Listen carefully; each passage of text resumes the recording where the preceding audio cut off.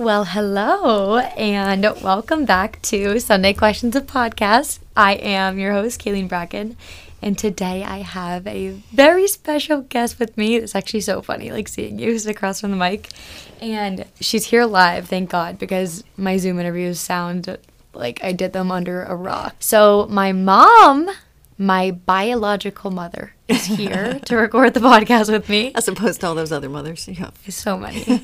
So many. I'm so excited. If you guys have been following me for a long time, / for like a year, you probably, or like maybe a week even, you probably know how I feel about my mom. She is like the love of my life. And I am so excited to have her on because I had a few people ask if I would have my mom on and do like a mother-daughter episode because we have a unique relationship, I would say. And we've had an interesting relationship arc because we haven't always been as close as we are. It wasn't always like the best friends with my mom. And I'm really proud of that. I would say like my proudest accomplishment in life is my relationship with you and the way that we've allowed it to evolve. It's been such a product of mutual effort and growth. And I think it's translated so much into our relationship and also into our entire family's like dynamic. So I am so excited to have my mom here, Meghan Bracken, more often known as Lil Red. I wish there was video just so you guys could see. She's so small and she's red hair. Meghan Bracken, say hello to the podcast. Hello, Sunday Questions viewer or listener. Super excited to be here. We're so excited to have you. Oh my gosh. This is so fun, guys, for me because having my mom on, like my mom and I literally talk every single day on the phone and you just hear all of my thoughts. There's truly nobody who knows me better / gets more of my unfiltered thoughts and feelings. And so having you on here is so good. I am going to use a lot of the questions that you guys wrote in, but if you would be so kind as to give us a brief synopsis on you, because very integral to this episode, which is basically trying to help people understand first and foremost that our parents are people too.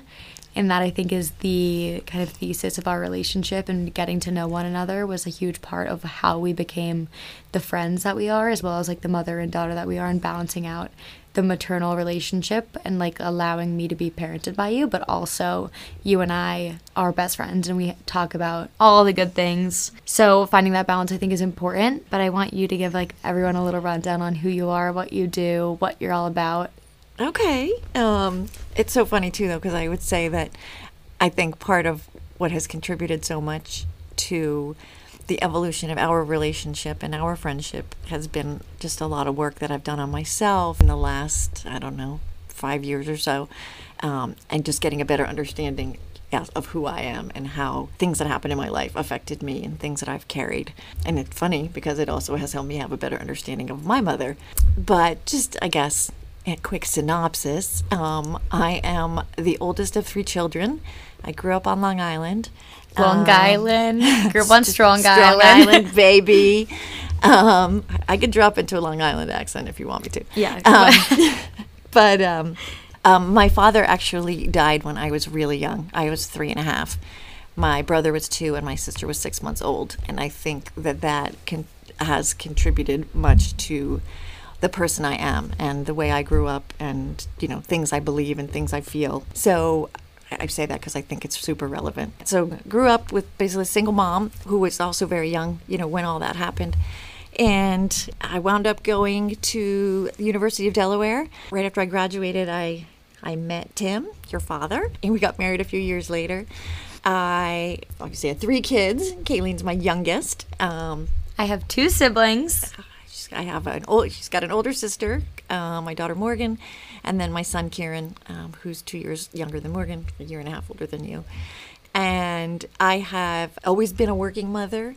So I work for one of the big 4 accounting firms in corporate social responsibility, which essentially means we are like the do-gooder arm of the organization I work for. Our team does all helping to organize employee volunteering, and it's an organization of 40,000 people, so that is no small task.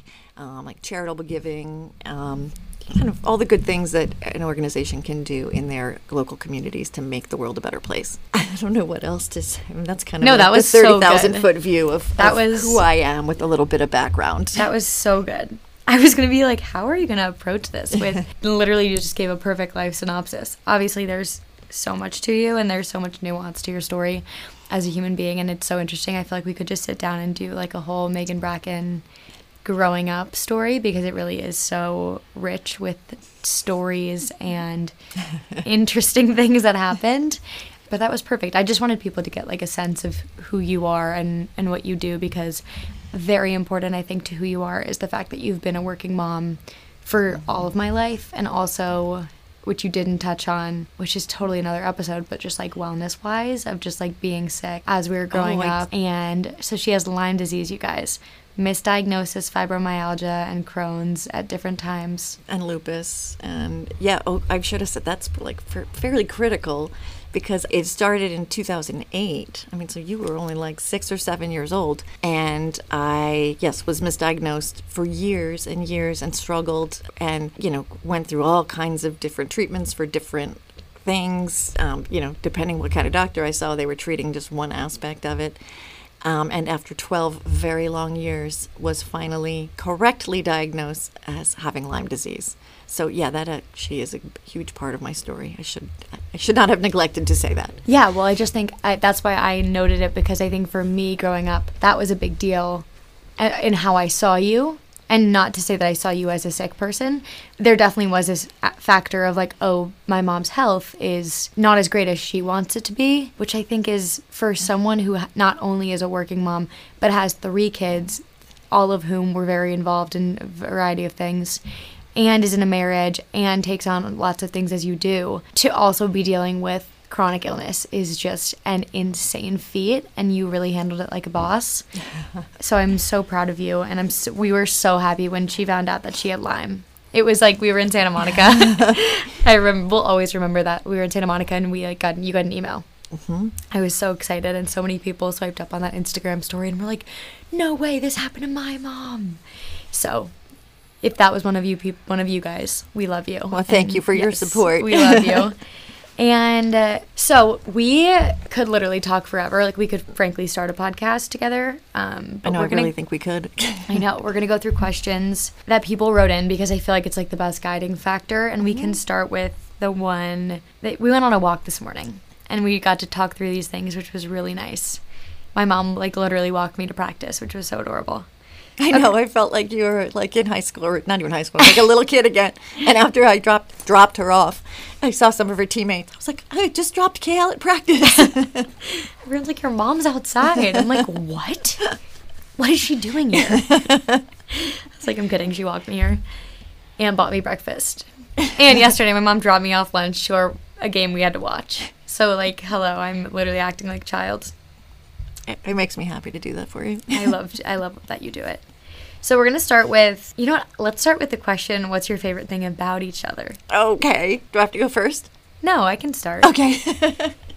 My favorite thing about you, I think that my favorite thing about you is your commitment to bettering yourself, and your ability to rather not wake up and limit yourself based on your past. You genuinely wake up, I feel like, every morning, and regardless of what you're going through, how you're feeling, what circumstances you're enduring, you see it as a fresh day, and you see it as a new day, and you're like, I'm going to evolve and become whatever I want to be today. And I think it is translated to me being the way that I am, because I haven't seen you, at least publicly. To me, I know you've dealt with things in private and with your therapist, and I think that, and I'm totally on the spot, but my favorite thing about you really is, especially in this stage of your life, your willingness to change and adapt and grow to new circumstances and life changes. And really, I feel like you're doing this deep dive into like, what relationships are serving me, what friendships do I want to maintain, how do I feel around this person, what do I want to be eating, drinking, whatever. And you are so inspiring to me, because I know you're always like, oh God, you're so ahead of the curve, Cailin. Like, if only I had known this when I'm 20. And it's like, who gives? Like, you're doing it now. Mm-hmm. And so I'm just really proud of you, because you do such a good job of genuinely trying to get to know yourself. Like, there was no giving up when you hit, like 50 years old. There was like only kind of like the fast track to how can I spend the rest of my life doing what works for me. And it is something a lot of people don't do because of complacency, and you have absolutely squashed that. And there's so many things I love about you. My favorite things are just a running list, but that is, I think, at the forefront of my mind. Thank you. Thank you. I would say my favorite thing about you, I think what I have always just admired to no end is that you always have known exactly who you are. You always have had just this very kind of firm and consistent belief in yourself. I think even when you've gone through hard times, that has always stayed something that I can see in you. I mean, we joke that, when people say really nice things about you to me, I'm always kind of joke and say, I would love to take credit for so much of that, but like she's just her own incredible, unique little being and always has been since she decided to show up a month before her due date. Like she couldn't wait to get out here and get life started.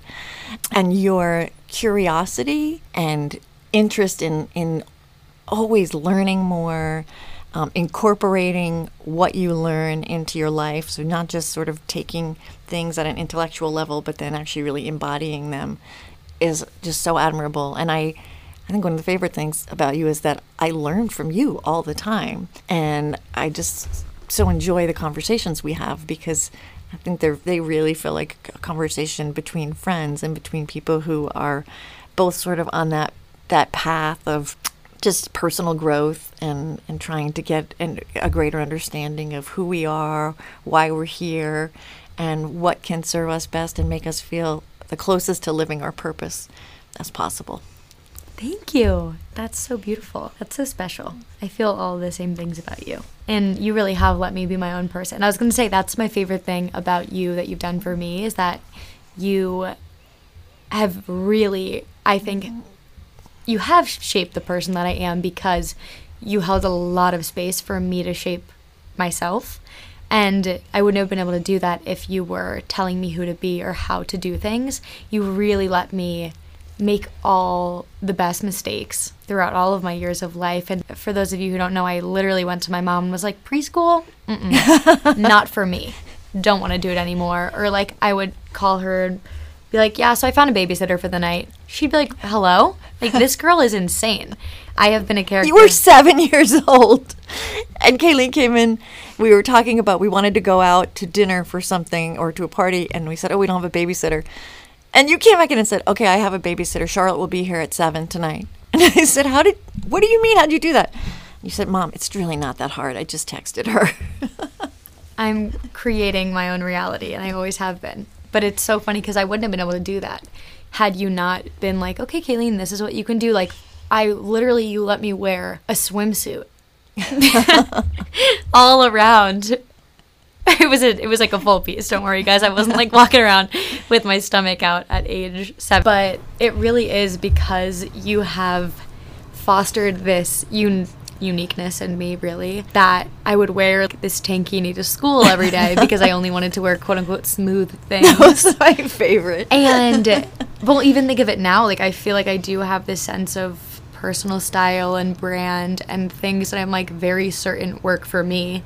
And I'm like, yeah, this is my thing. And if people don't love it, totally fine. But like, I have been raised on not only self-efficacy, but feeling secure in my own decisions. And then I think that also, which I'm now realizing, has translated to why I am so willing to take accountability for my poor decisions and my great decisions. Like, I'm proud of myself for the good decisions I've made. But I also am the first one to say, like, oof, fumbled that. And I think a lot of people, frankly, don't have that skill until they get to a certain point. Maybe it's rock bottom where you're like, oh my God, I really fumbled that. But to be able to own your mistakes and own everything you do, like that is how you become a person who is confident and secure and willing to admit when they're wrong. And I'm kind of rambling, but honestly, it is interesting that that's what you taught me from giving me so much freedom and determining who I am. Well, it's so interesting because I think that that is a real struggle for parents. You know, you become a parent and you really don't know what you're doing. You're just trying to figure it out day by day. And I think because there's insecurities there and there's the sense of like what being a good mother looks like. And I think to a lot of people, a good mother looks like children that are always like perfectly groomed and wearing perfectly matching outfits, and you know, the whole thing, getting good grades and being great at sports or great at music or whatever that is, that you sometimes have to say, like, is it worth stomping on my daughter's creativity that she wants to make a dress out of, what was a tank top? No, it's not worth it to protect my ego or to protect me thinking that, oh, I'm not going to look like I'm not a good mother. I'm like, I don't really think it's that much of a reflection on me. But more importantly, I want to celebrate the fact that she's making choices for herself and designing outfits that are spectacular. They were spectacular. I have had so many fashion flops over the years, and that was not one of them. That was a fashion sleigh. I wouldn't think that was a flop at all. I threw on it was like 2007. I threw on my leggings, my tankini, and a jean skirt. Yeah. And some like glitter.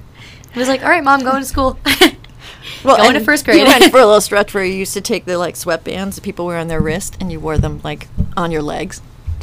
Because why not? Why wouldn't you? Why not? Truly, why not? Little Red said she came up with something else she admires about me.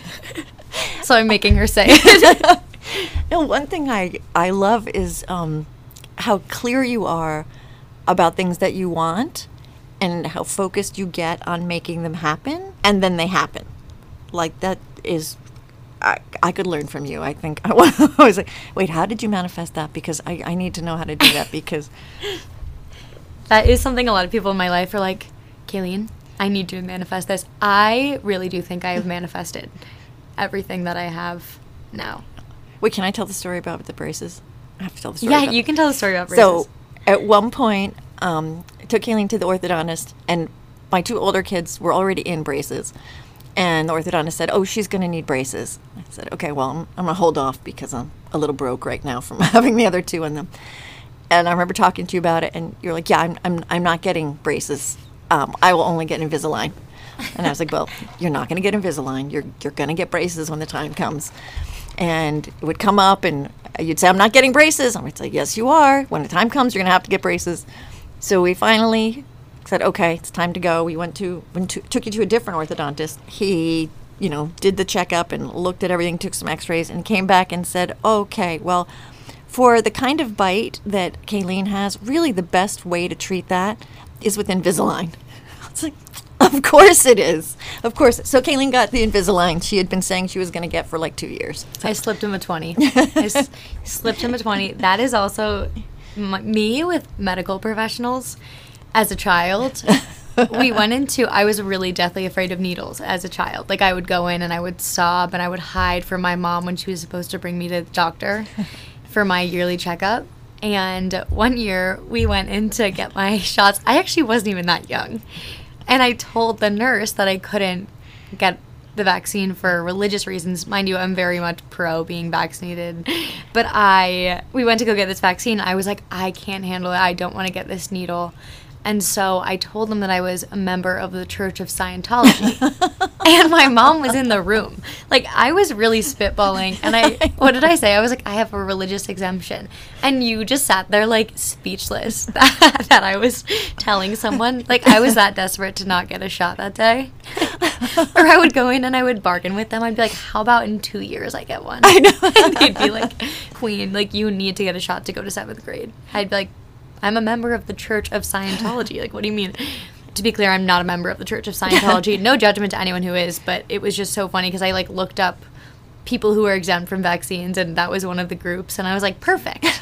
Who's going to confirm or deny whether or not I'm in that sect? And to be clear, she did wind up getting the shot eventually. I did get the shot, yeah. There was only one nurse that you then did approve. She was sanctioned to be... Chris. Yeah. Oh, yes. Yeah. So I had to call and say, I need to schedule her appointment, but it has to be on a day that Chris is working. This is just becoming an episode of, like, crazy things Cailin did as a child. And there's so many. That's a part 2. We're going to circle back to the questions because you guys wrote in, like, really the sweetest questions, and we were just admiring them earlier, and it's so thoughtful and lovely that you guys want to know these things not only for yourselves but for your parents. because parents Yeah. really are, bad parents suck and good parents are amazing, and there actually is a lot more gray area than we like to think as children. So we're going to talk about some nuance and how basically to heal a relationship with a parent. Obviously, before we get started, I want to just acknowledge that there are going to be relationships with parents if they're abusive, if it's someone you have no interest in repairing a relationship with.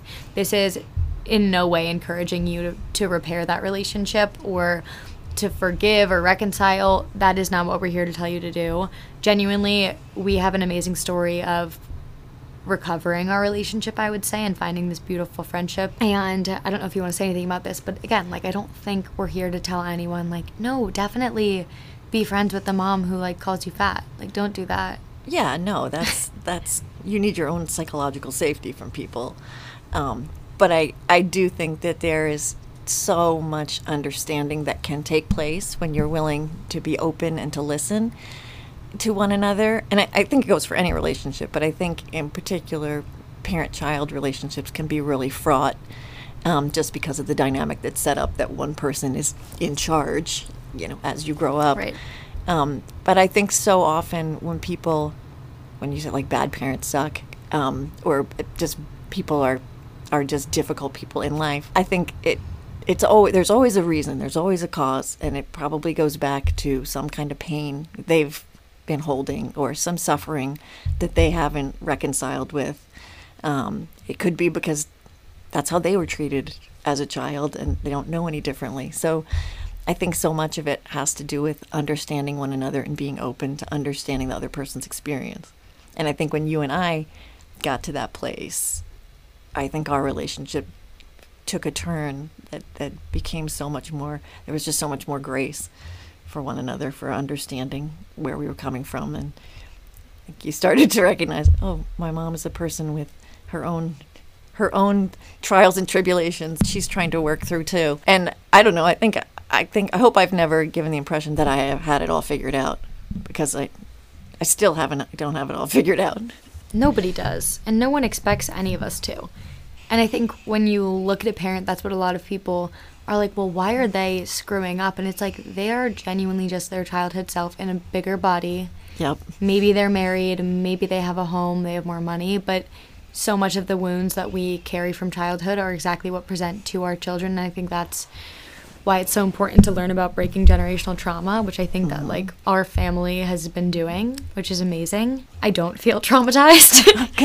And I know that you're Such always a relief. like, I really didn't want to traumatize you guys. And it's just the thing about you being my parent, like, that I grew up being like, I don't know if I want kids.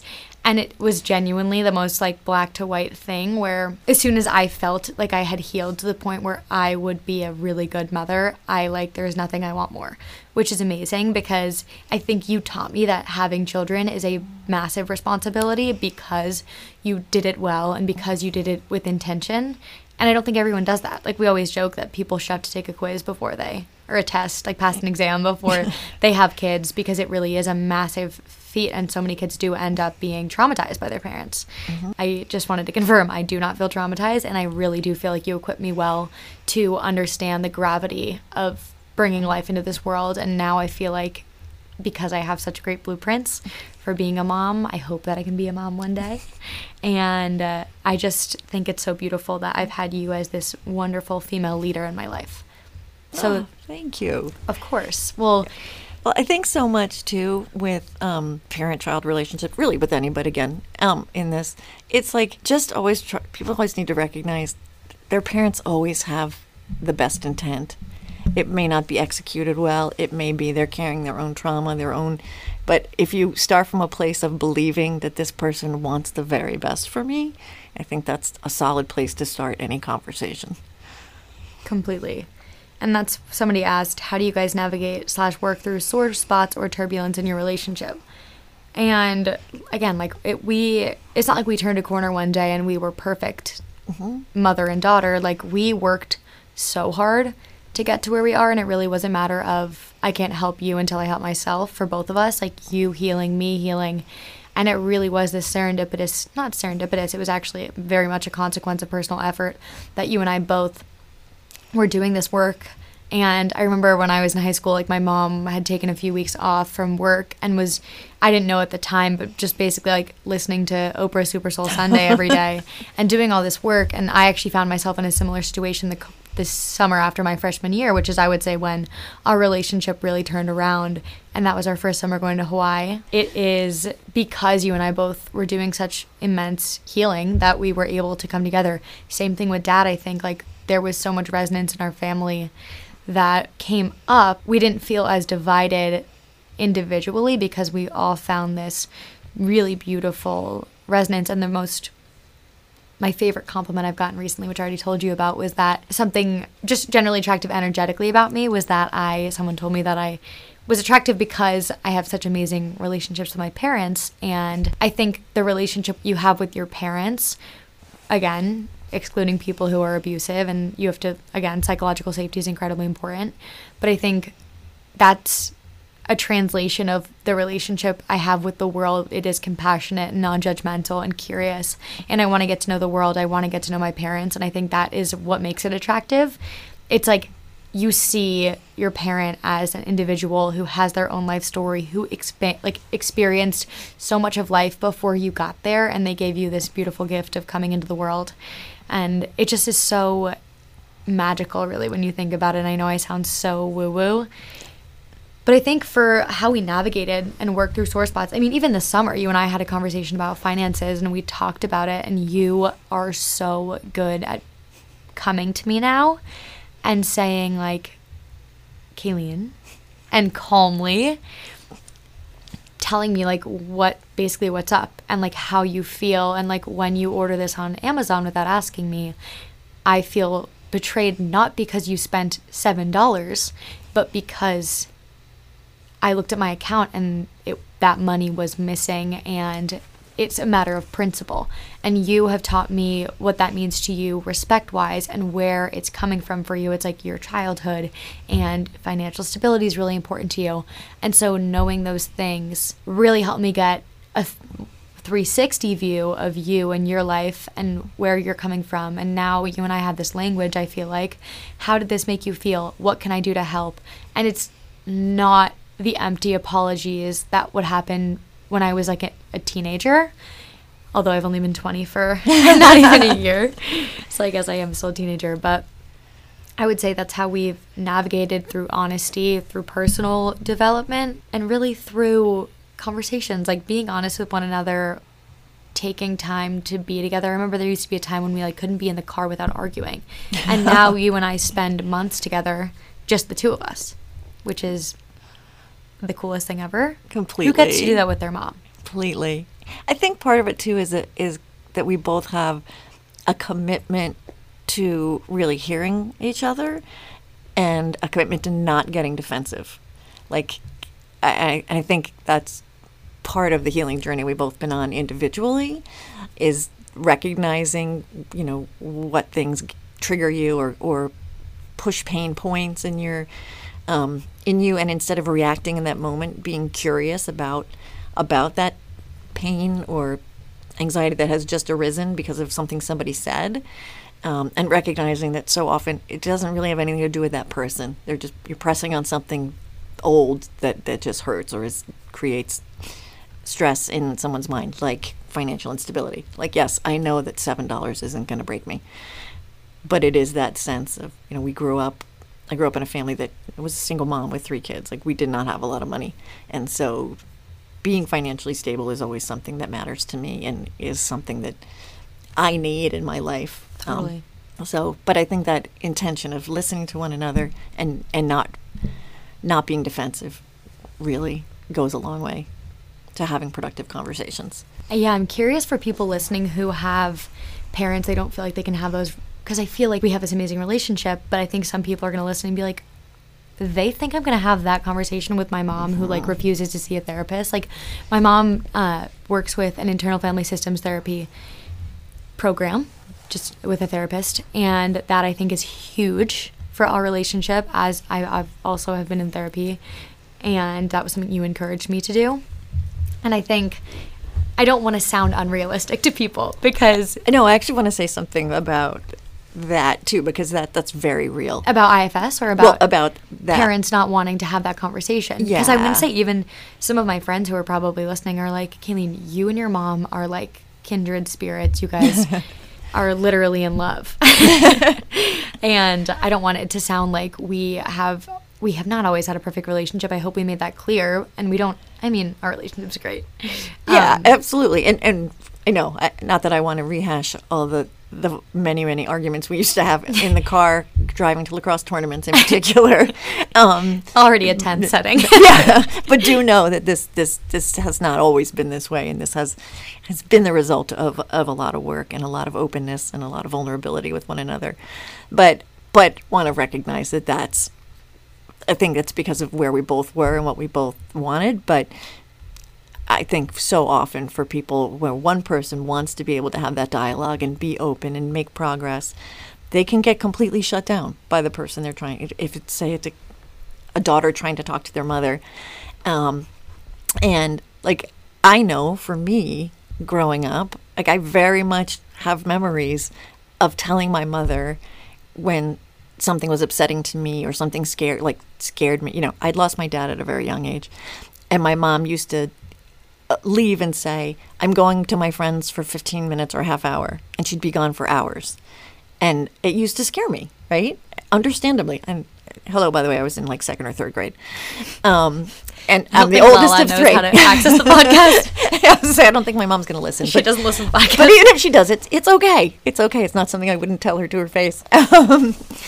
And that's look, integrity. I can look back, and I also have so much compassion for her now. You know, yes, when I was that age, probably didn't, but I remember very much her being like, "Oh, you're being ridiculous," and just being completely dismissive of my feelings. So I know how that feels and that frustration.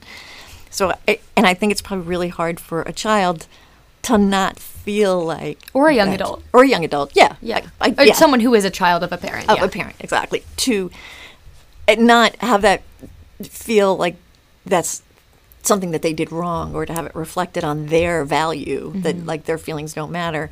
So I think in those instances, and I think there's going to be plenty of people out there who want to have those conversations, and they don't get, it's not reciprocated. And I would just say, just believe in how you feel, and don't let somebody else being not being willing to engage in the conversation or being dismissive of your feelings be a reflection of the value of your feelings. Beautiful.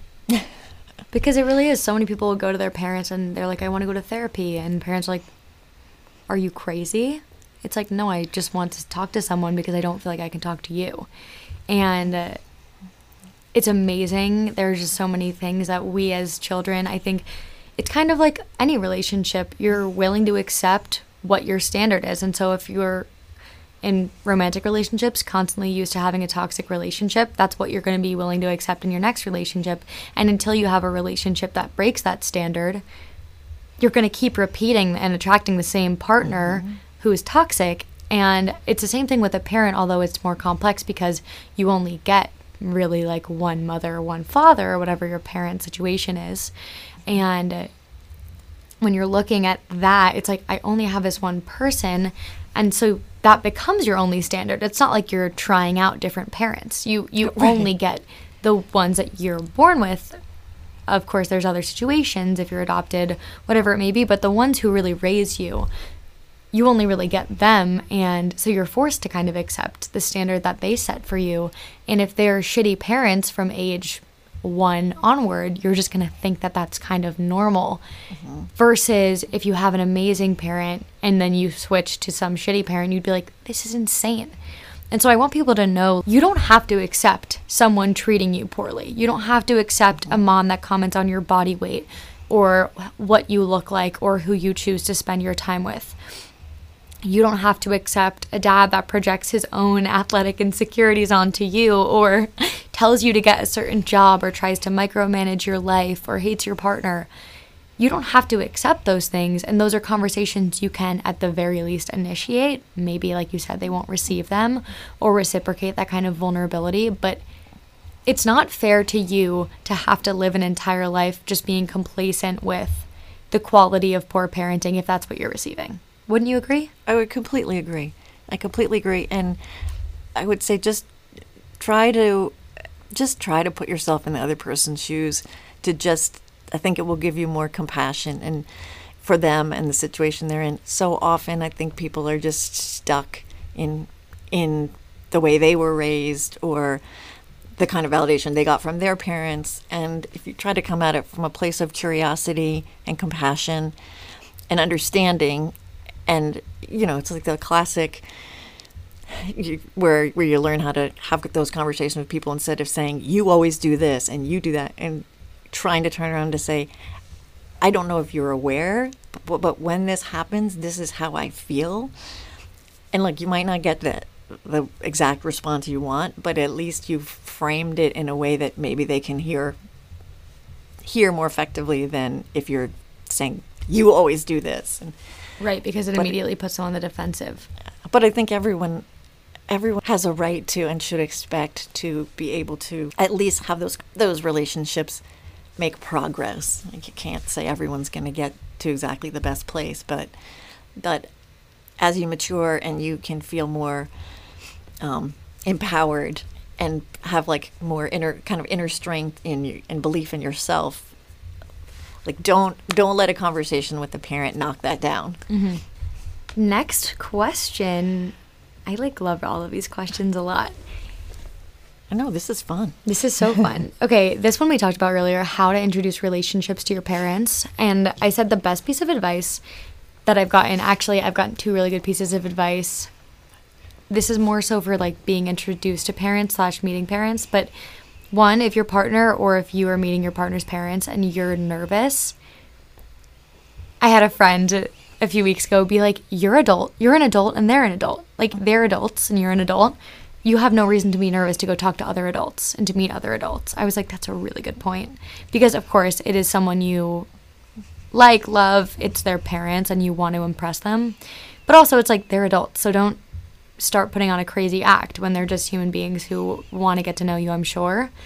And also, introducing relationships to your parents, I think the reason I jumped to this question was because you talked about how you can't control how someone reacts. And so you can't control your parents' reactions to your relationship. You just can't. And I think actually I would say probably will hurt you more to hope for a certain exact reaction, because we really can't imagine the best case scenario. And to imagine the best case scenario, oftentimes it comes with us imagining like, oh my God, worst case scenario is my parents disapproving of this relationship, my parents hating my partner. And the reality is like, you have no idea how your parents are going to react. Maybe they're in their own head that day. Maybe they're having relationship issues themselves. And so I think my advice for introducing relationships to your parents is understanding, like my mom said, that, and now I'm just talking to the people who asked the question, but like you said, Mom, like, parents really do have the best intentions. And most parents, I would say, like, all they want for their child's relationship is for them to find someone who like absolutely adores them. Mm-hmm. And so your parents just want someone to absolutely adore you. And if someone's treating you poorly, my bet is that your mom's going to be the first one to be able to tell. But it really is. It's like there's a standard of how you should be treated. And also be aware of the fact that your parents oftentimes will project their own, and I witnessed this in so many of my friends' relationships actually, their own relationship standards onto you and your partner. Haven't you noticed that? I'm giving you leading questions. Exactly. But I have noticed that. Yeah, absolutely. I think for people that you could be getting ready to meet, like their significant others, parents, and feel nervous, just know that like the parents want to like you. They're excited to meet you. They love their children more than anything in the world. And so they're really excited to meet a person that their child is spending time with and really likes. So just know that they're coming at it with like ready to like probably embrace you. So just know that. Don't be nervous because they want to like you. Mm-hmm. And yes, but though if your mom gets a sense that someone is not treating you well or is going to hurt you or does something that hurts you, we do hold on to it. Yeah. And you might repair that. Your mom's still going to, and I can't speak for dads because I'm not one, but your mom's going to hold on to that and be like, I remember. Yeah. There are people that did crappy things to Cailin when she was younger, and I didn't forget. I did. I know. I did forget. Forgive and forget. Move on. That's really funny. And also think just like practically how to introduce relationships to your parents, because again, like I tell my mom everything. I'm one of those. But it's funny, like Morgan and Kieran don't have the same avenue of conversation with you that I do. Like I'll call you and tell you literally everything. Whereas like Morgan's probably, I don't know if she even listens to the podcast. I don't think she does. I think she does. Morgan, if you're listening, like Morgan is a little bit more, you kind of have to like pull it out of her. Whereas I'm like very forthcoming with information about my life, and I always have been that way. And so I think introducing your relationships, your parents want you to be happy. And so going to them and being like, I found someone that I really like and I'm really excited about them. And just being upfront about like how excited you are, because it doesn't matter really what they think you're doing them a courtesy, unless of course it's someone that is, again, like we said, treating you poorly. But if it's someone that's treating you well and you're excited about them, yes, you want your parents to be excited with you, but it really matters most how you feel. And so to have your parents join your excitement is going to be just a cherry on top, but I don't think you need to rely on them to meet your reaction exactly as you imagined it. Like maybe they'll be thrilled and they'll ask you about them all the time. Maybe they'll be like, oh, that's awesome. Some people are a little bit just more muted about those things, dads especially, I know. So I think give them some grace, but honestly, like it is so fun to go to a parent and be like, guess what? I'm so excited, because everyone wants their child to like find love. Exactly. And we love it when you share with us. So, and like you don't have to overshare or tell them absolutely everything. But it is nice to just start kind of testing out the waters if you're someone who hasn't been close to your parents before, of like, here's some information, because then they get to read and they're like, oh, okay, they're telling me some stuff. Like, how can I lean into this and not become a pariah, but just form a relationship with my child if they're giving me the opportunity to? Well, that's so interesting, not become a pariah, because something interesting, I find this with you sometimes. Like, I basically usually try to let you tell me. I don't, I can't help myself. I do ask some questions, but I try not to. What did we call you? One time I called my mom nosy, and she called herself, talk about this reframe, an information junkie. I was like, way to like palette that. I know. Information I'm a marketing communications person at the end of the day. You call me nosy. I call myself an information junkie. I just like to know. She likes to know everything. I really respect it. It was funny. But I do recognize that that can feel overwhelming for you if I start asking like a lot of questions about someone, and it generally comes from a place of just curiosity. But you're like me. We're both very curious. Yeah. But I'm like, nope, just let her share as she wants to share, and in her time and at her pace.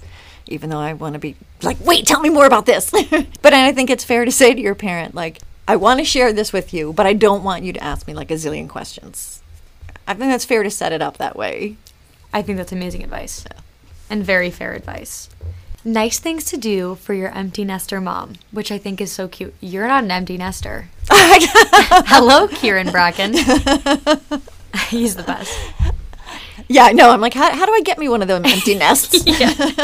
Trying to be an empty nester. Anyone?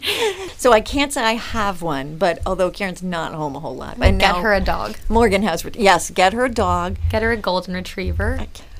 Call her. Check in. Let her know what you're doing. Let him know too, but I'm, again, speaking from the mother point of view. But yeah, it's a really odd transition. I mean, it's a wonderful transition to see your children kind of striking out on their own and becoming more solid on their footing as young adults.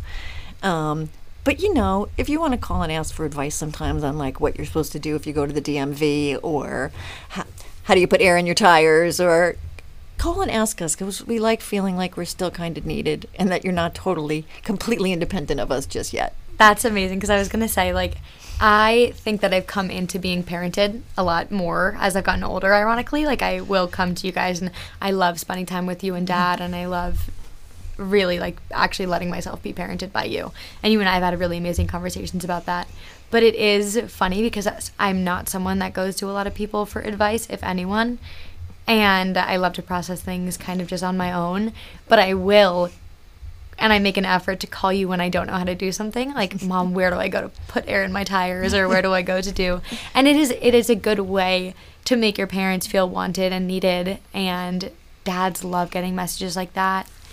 Like, every parent wants to feel like they're still nurturing their child. Yep, exactly. And so I think that was really good advice. Also, sending her flowers is really fun. Like, doing little things. Obviously, you know your mom and you know probably what she would like, but it's like sending a little text and hey, I thought of you, and 100%. pictures that you find from your camera roll from 2 years ago, 3 years ago. I think it's really special. Just your parents want to know that you're thinking about them, because there is this dynamic of, like, your kids go to college, and I'm not a parent, so I can't really speak to this, and you hope that they still need you in some way, because you've spent the last 18, 20 years of your life nurturing that relationship and nurturing them and hoping that they're going to be safe and find people who love them. And it's so nice to return that favor, because really they are just this friend you've had for 18, 20 years who you've been trying to get to know. And I think that's something else that, to go back to the question about how we've navigated our relationship, I think the one thing that really pivoted was when we were going to Hawaii, and maybe we were in San Diego. We were somewhere on one of our adventures, and we were like the Hertz car rental bus, at LAX.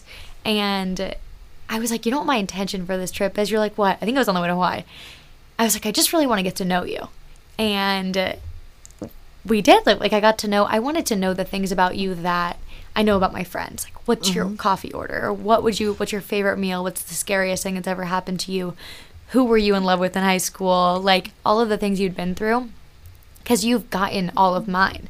Like, I grew up, and it's not a one-way street. A relationship is a two-way street. And I think in order to get to know your parents, which is really the thesis of this episode, like, how can we get to know our parents and love them better and treat them better, really, is how can you get to know them beyond them as your parent. Like, they are a whole person. They have interests. They have terrifying things that have happened to them. They have nightmares. They have dreams that they still haven't fulfilled. They have favorite coffee orders and favorite desserts in states that you probably haven't been to since you visited, your aunt and uncle.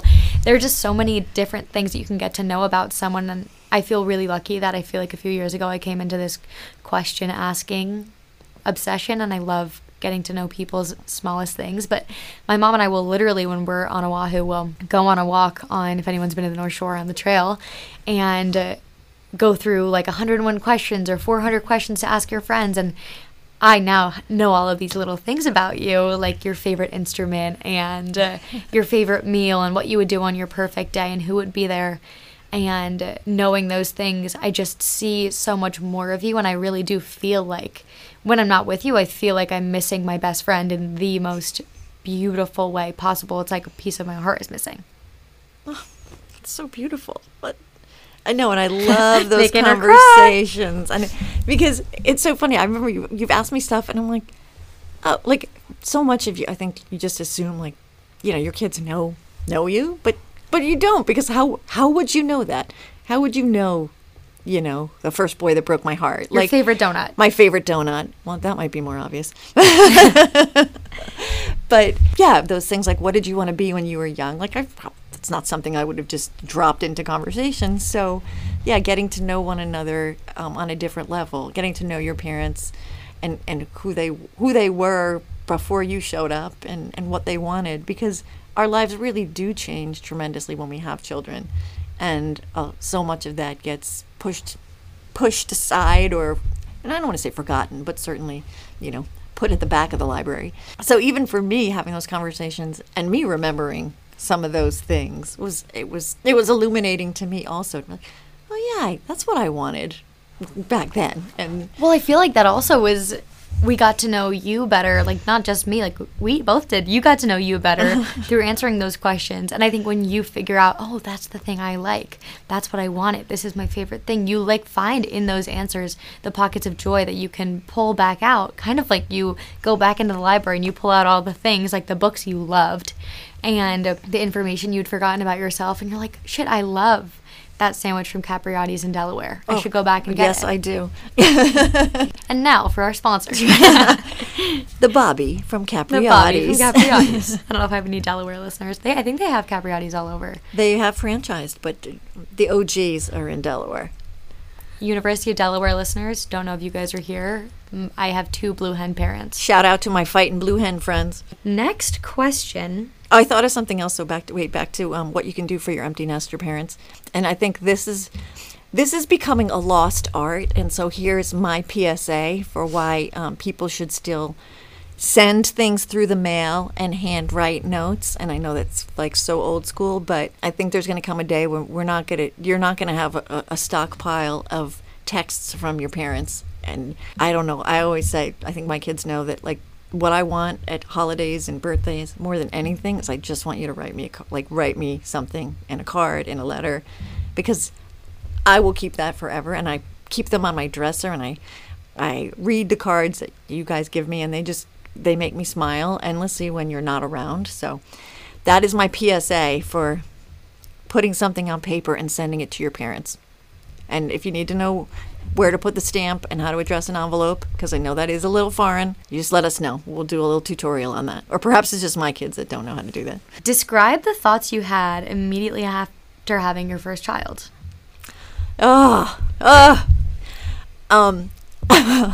So, well, immediately after, I remember Morgan, I had to, it was really late at night. I wound up having to have a C-section. She had been in a little bit of distress. And I remember they brought her, I couldn't wait to get her in my arms. And, they take her away and they do all the testing and stuff. And so it was probably 2:30 in the morning, and I was exhausted post-surgery. And they brought her in, and she was crying and crying and crying. And they put her in my arms, and I said, "Hi, sweetie." And she recognized my voice, and literally, like, her head turned toward me, and she stopped crying.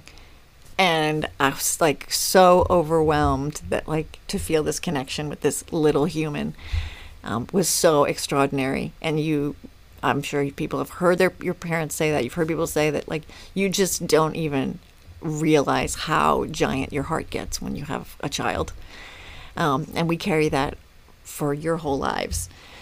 But then I also remember you get a crazy hormone surge right after you have a baby. So you cry a lot. And I remember bringing her home, and I don't know, like Law and Order or something was on the TV. And I, like, burst out crying. Like, I can't believe I just brought a little person into this cruel world where look what happens. And so I had to ban all TV shows like that. I think I would only watch, like, Seinfeld or something, or Friends, just to have something, like, humorous. But I couldn't watch any crime shows for probably a few years. Honestly, I'm really glad that somebody asked that question. That's a good question. We have 2 questions that kind of, I would say, intersect. How to politely get your mom to start therapy and heal her own wounds.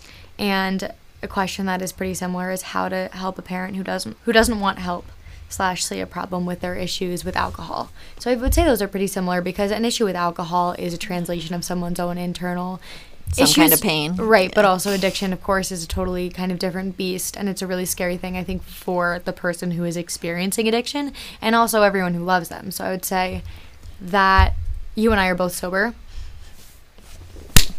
And we obviously, like, you and I we have our own opinions on what drinking does to people's relationships, and how somebody who is unconsciously experiencing addiction, how that affects their life and how it affects their relationships. But I think really we can kind of hit the root of it at the question, how to politely get someone to start therapy and heal their own wounds, really, especially when it's your mom. And I think the first step is really understanding that, and you even said this before we started recording, like, we are of totally different generations. And my generation, like, the first step of you experience some sort of wound, or if you are having challenging emotions, it's like, okay, you go to therapy. Mm-hmm. Versus your generation, that is, like, widely, people are very resistant to that. People are resistant to being medicated. They're resistant to talking to someone and talking to their friends about it.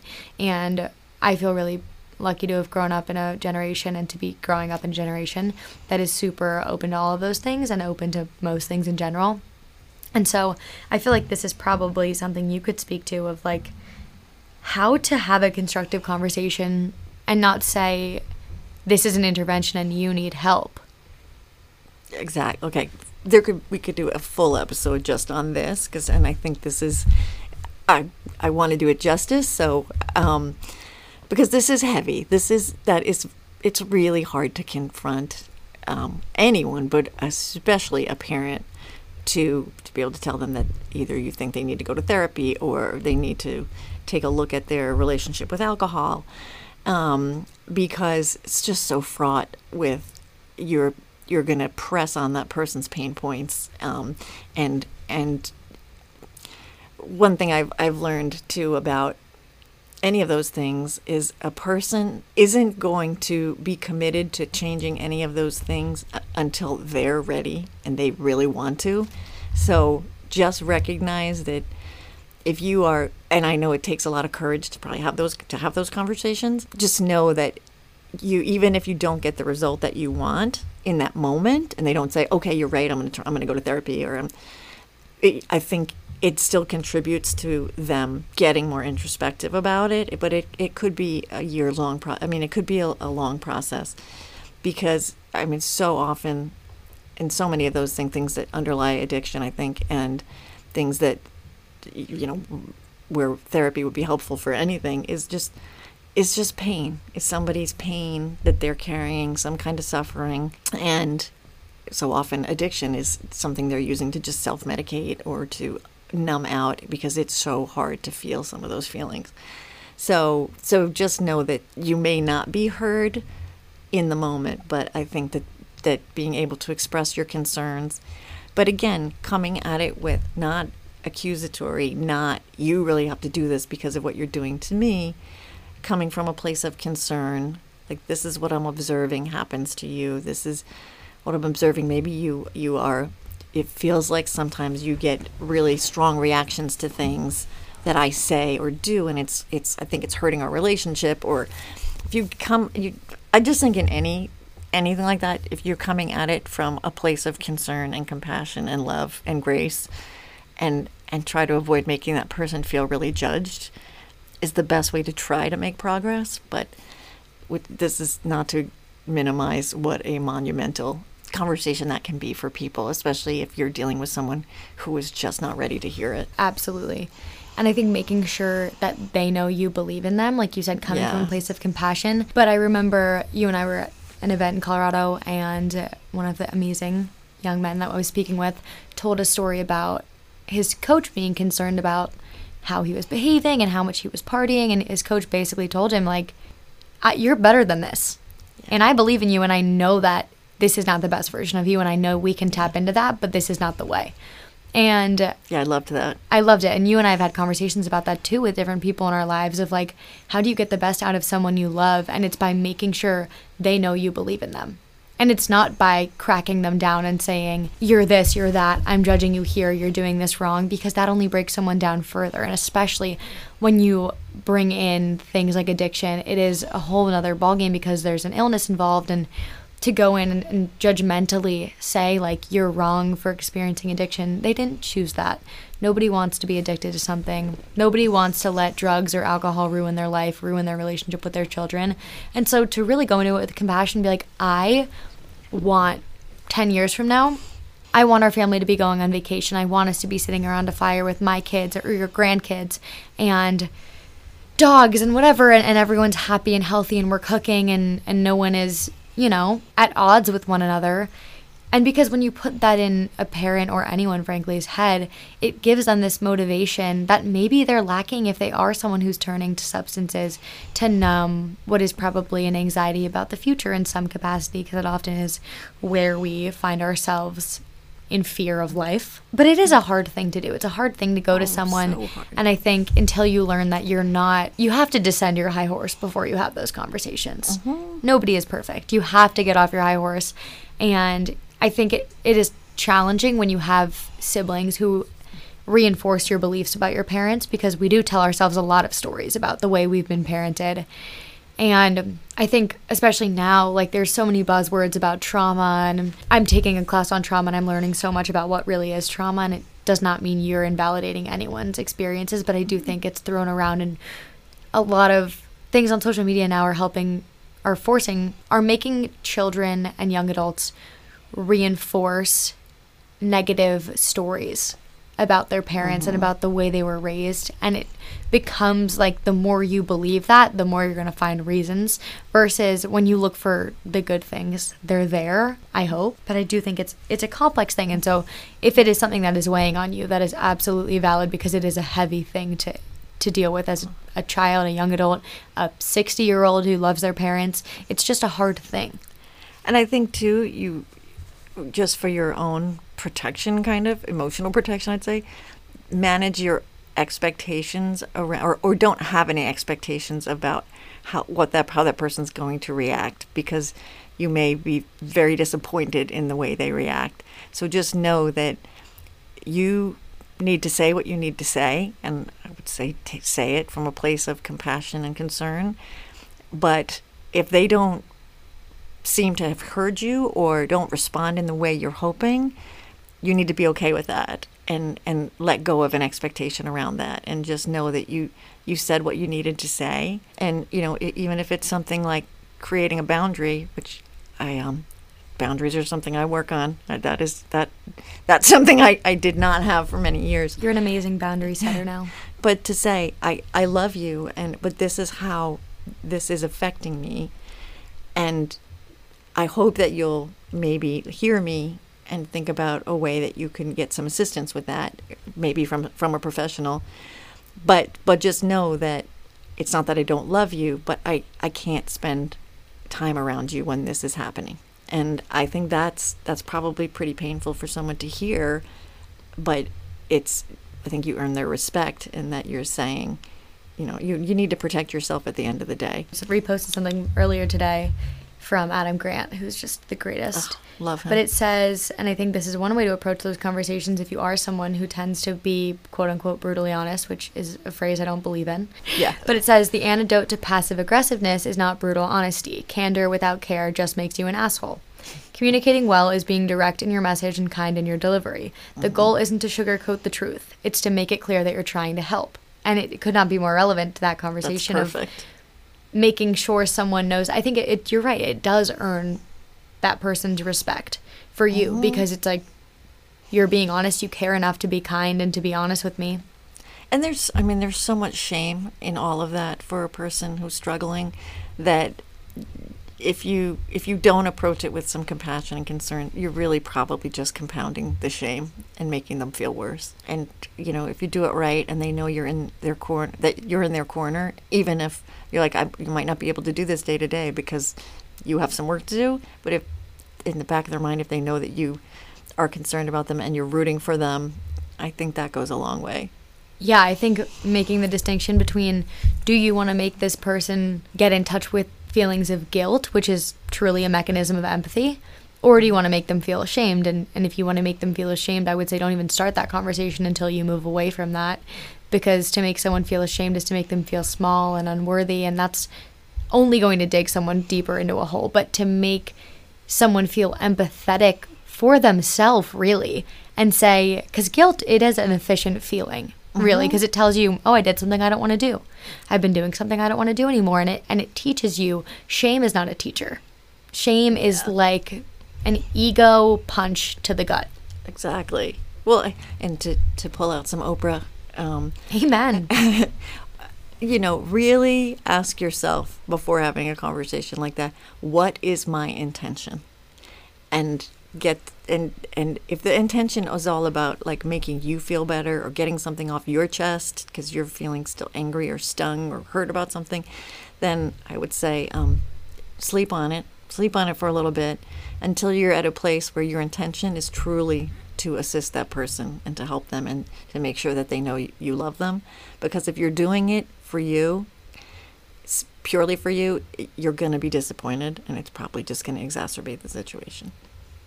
So be like Oprah. Set your intention. Be like Oprah.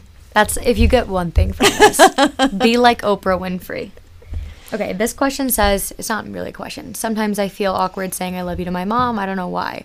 You and I talked about this earlier as we were going through questions, but I said the reason you feel awkward, I would assume, is because when you say I love you to someone, you're also implicitly saying, do you love me?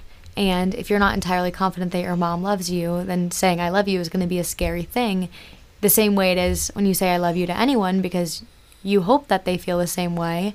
And I probably tell you I love you 30 times a day. You say multiple times a day. We are all pretty free with saying I love you. But I do think it's something worth inquiring with, and even having that conversation with your mom and saying, I feel scared sometimes to say that I love you because I'm worried that you don't love me. And that's really what this little child within me is asking when I say I love you. It's I love you, and it's do you love me too? And I don't know if you have any advice on that, but I really think it's pretty simple. I think that's very much probably what's at the core of it, is do you love me too? But my heart goes out to someone who, worries about that or feels nervous to tell their mother that, because sure, she does love you too. She just may not be the most expressive about it, and she may have grown up in a house where they didn't say it, and so having that conversation or opening that dialogue, you might learn more about her. Someone just said, what is it like being Caillin's mom? It's a gift. How much time do you have? I was actually thinking about that earlier, because I was like, you actually have gotten pretty involved in, my mom's my manager. Like, that's so funny, because you have gotten, you got interviewed at True Sport. My mom got interviewed at the U.S. Olympic and Paralympic Museum. You guys were a big part of the U.S. Lacrosse Magazine interview. And it is funny because people ask you about all these things, and they're like, what did you think when Cailin was, stepping away from lacrosse? Or what did you think when Cailin did this? And you're like, she's always been doing her own thing. Exactly. I know. But it's also like when they ask, I want to be clear that God, it's so amazing to see where you are after what you've been through. But I certainly, we didn't handle it well all the time. We didn't have any experience in that and helping you through that period. Probably the best thing to do is say, I think you need to see a therapist. But shout out Larissa. Shout out Larissa. That's my therapist. She's great. Which I was going to say, that question about, it's amazing being your mom. It's amazing just watching you navigate these challenges in your life and overcoming these challenges and just staying so open to learning and to being curious about what's going to serve you best and things that are taking place in your life. And I really admire, and like I said, I really have learned from you, your ability to prioritize what's best for your well-being and be able to walk away from things that do not serve you. That is a real gift to be able to do that. But I wanted to say about therapy is that for our generation, Gen X, we Gen Xers listening. Shout out Gen X. I actually do have a weird amount of, not weird, love my Gen X listeners, but I do have a lot of people in that age range, which I assume are my friends' parents, but which is amazing. A lot of us grew up in homes where nobody went to therapy, nobody talked about therapy, and okay, this is also something that Cailin has taught me that I do. Or hopefully that I did, I no longer do, but there were certain things where I realized I would change the tone of my voice when we were talking about something that I perceived to be sensitive. So if she's a therapist, I'd be like, so how is therapy? I'd put on my radio voice, yeah. How is therapy? How did it go? Or oh, are you still dealing with that anxiety? Say it with your chest. I know. And Cailin would be like, Mom, tone. And it's so interesting to realize that was my conditioning, because I grew up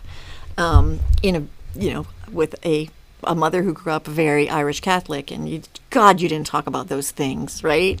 You just didn't, because that would indicate there was something wrong with you.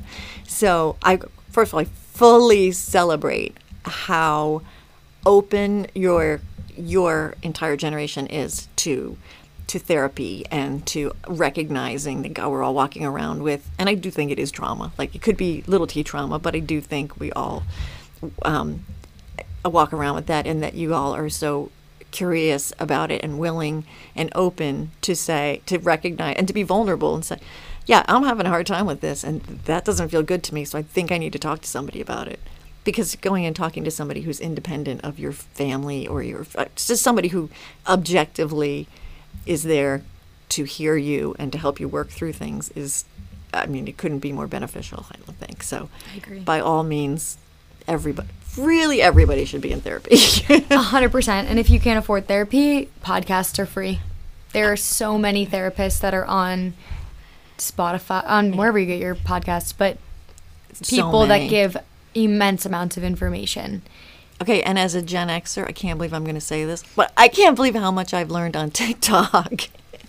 TikTok, I have such an interesting relationship with because I do think it is like the most mind-numbing, but also weirdly like the most malleable and informational app. Very interesting. So you heard it here first, folks. Meghan Bracken endorses the use of TikTok for learning purposes. Okay, to finish off the episode, we're going to play a game, actually. I looked up, like, mom and daughter, like, who knows each other best questions. Okay. So I'm going to ask you these questions about me, and then you're going to ask me these questions about you, and we're going to see who gets more right. Okay. Let's see. Oh, I hope see, this is now I get competitive, and I'm like, I better do really well. Okay, ready? What's my all-time favorite movie? With the twins, with the Lindsay Lohan. The Parent Trap? The Parent Trap. No, it's not.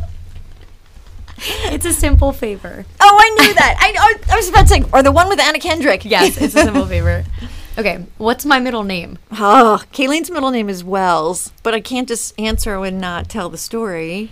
I know. If anyone has heard of the man in the red bandana, Wells Crowther, he is who I am named after, and he is my guiding light in this world. Genuinely, he is. And if you haven't heard of him, go Google the man in the red bandana right now. And watch the ESPN video. He was an just extraordinary young man who unfortunately died in 9/11, but not before he saved numerous people and guided them to safety. He had been a volunteer firefighter, even though he was working, as on an equities desk. But he's from Tim's hometown, and Tim, Kaylin's dad, had coached him as a young man and kept in touch with him and just always thought the world of him. So we love the Crowthers too. And I got pregnant with you shortly after 9/11, and so it felt like a natural that your middle name was going to be Wells, whether you were a boy or a girl. That's a good story. I'm glad you told that. What's my favorite food? It's a specific meal from a specific place that you've had with me before, to give you a hint. Wait, Ridge Thai is your favorite place at home? That is my favorite place at home. It's not at home. Oh, Raised by the Waves. Oh! So close. Surf and Salsa. Yes. The tacos at Surf and Salsa. Of course. How could I? That's my favorite meal ever. What's my favorite color? Green. Good. When's my birthday? July 17th. Where did I grow up? 11 a.m. she was born. On the dot. The only time I've ever been punctual. What was the question? Where did I grow up? Yeah, I don't know. Yeah, I don't know. Ridgewood, New Jersey. Ridgewood, New Jersey. What's my zodiac sign? Cancer. Who's my celebrity crush? Jason Bateman. So good, so good. What's my favorite season? Summer. True. Which do I like more, sweet or salty snacks? Sweet. True. Am I an early bird or a night owl? Oh, no, you're an early bird. Do I prefer to go in? Do I prefer to stay in or go out on a Saturday night? Oh, stay in. Okay. Those are good ones. I'm going to go to a different list so you can ask these ones because I want you to have... Okay. What's my favorite color? Green. What's my favorite food in the whole world? That's hard. My first thought was camp breakfast. That's not what it is, though. May I have a hint? I have to think about what my favorut food is in the whole world, but I would say it goes to the Irish heritage. Potatoes in any form. Potatoes. Okay. That's a good answer. I was like, Irish soda bread. I love that stuff. What's my least favorite season of the year? Winter. Boom. How old am I? 54. So close. 53. 55. 5. Yes. How tall am I? 5'4". Yes. You grew an inch in college. So good. I know. I'm waiting for my inch. The road to 5'2" starts now. I've gotten, wait guys, also, I have gotten one DM and one email, subject line, height. This week, I didn't even send you this, from somebody, a high schooler, who emailed me, and it said, because this has been sent from like a high school account or something, just saying, hey, LOL, I'm a big fan. How tall are you? And then I got a DM that said, how tall are you? And I responded and said, really tall. Because I thought it was a bot. And then the person kept responding, and they were like, really? Because you look so short and tiny. I was like, well, haha, I'm actually 5'1". So anyway, that's funny. But what's my favorite store? Lord and Taylor. Thank you. I was going to say it's no longer open, but I didn't even need it. I'm still in mourning. It's been closed like 2 years, and I'm Rest in just peace, not Lord and okay Taylor. with it. What's my favorite flavor of ice cream? Mint chip. Boom. What's my favorite movie? That's hard. Like That is Shawshank hard. Redemption? No. That's up there. Okay. Wait, it's not on here, but who's my celebrity crush? Kiefer Sutherland. Oh, yes. This is my boyfriend. What do I think is the best room in our home? The front room by the fireplace. I think that's the best room. Yeah. And what type of music do I like best? You have a playlist called Life with Kale. I do love And that playlist. I do love that playlist, yes. But like Rick Springfield. Is that right? Yes. Okay. And where's my favorite restaurant to eat? It's so funny because you don't have like favorite restaurants that you're like, we have to go here. Actually, probably somewhere in Nashville. Well, dozens. Is it your favorite place ever? I think it is. Yeah. I think it is. Yeah. So, there's a whole bunch more on here, but I don't know if you want to keep Honestly, going. I like this. Okay. What's my favorite vegetable? No idea. Kale. Kale. I don't know. What is your favorite vegetable? I'd say probably broccoli. I was going to say broccoli. That's funny. What's my favorite day of the week? Saturday. Yeah, come on. Isn't it everybody's, really? Mine's Or Sunday. maybe Sunday. Yeah. What's my favorite animal? Elephant. Yes. They're amazing. Amazing creatures. What's my favorite condiment? Oh, you know what? I was going to say malt vinegar. But what's your favorite condiment? Ketchup? You're not a big condiment person. I'm not. I don't know what I'd say is my favorite. I don't know. What's mine? Yours might be ketchup or mustard. Ketchup or hot sauce? Hot sauce. Yeah, yours is hot sauce. Who in our family am I most like? Me. Probably fair. Yes. I'm like you. You're not like me. Okay, that was so fun. Mom, thank you so much for coming on. You are a superstar, and I'm so excited about this episode. I can't wait to go edit it. Thank you for having me. And- This was fun. I was a little nervous, but it was delightful. You killed it. You absolutely killed it. She bought us matchas before this, so we've just been kicking it with our matcha. And After I love you. Cailin so graciously introduced me to matcha, which It's so I true. now love. We are one and the same. I love you so much, and I'm so proud of you for everything that you've done and everything that you continue to do and everything that you will do and the magical life you're creating. And I feel so lucky that I get to be your best friend and that I get to live life with you. And I'm going to force you to live wherever I live. We are manifesting you and I having a home on Oahu. So Yes, we are. Yes, we are. anyone's selling. And I feel exactly the same way. So thank you so much. And I'm so incredibly proud of you. And I'm just enjoying watching you become you, even more of you than you already were. So it's amazing and it's wonderful and just so gratifying. And I feel deeply grateful for the relationship that we have. So thank you. Thank you for letting me to be part of Sunday Questions. They're going to love you. They're going to love you. All right, guys. Thank you for listening. Thanks for listening. Bye.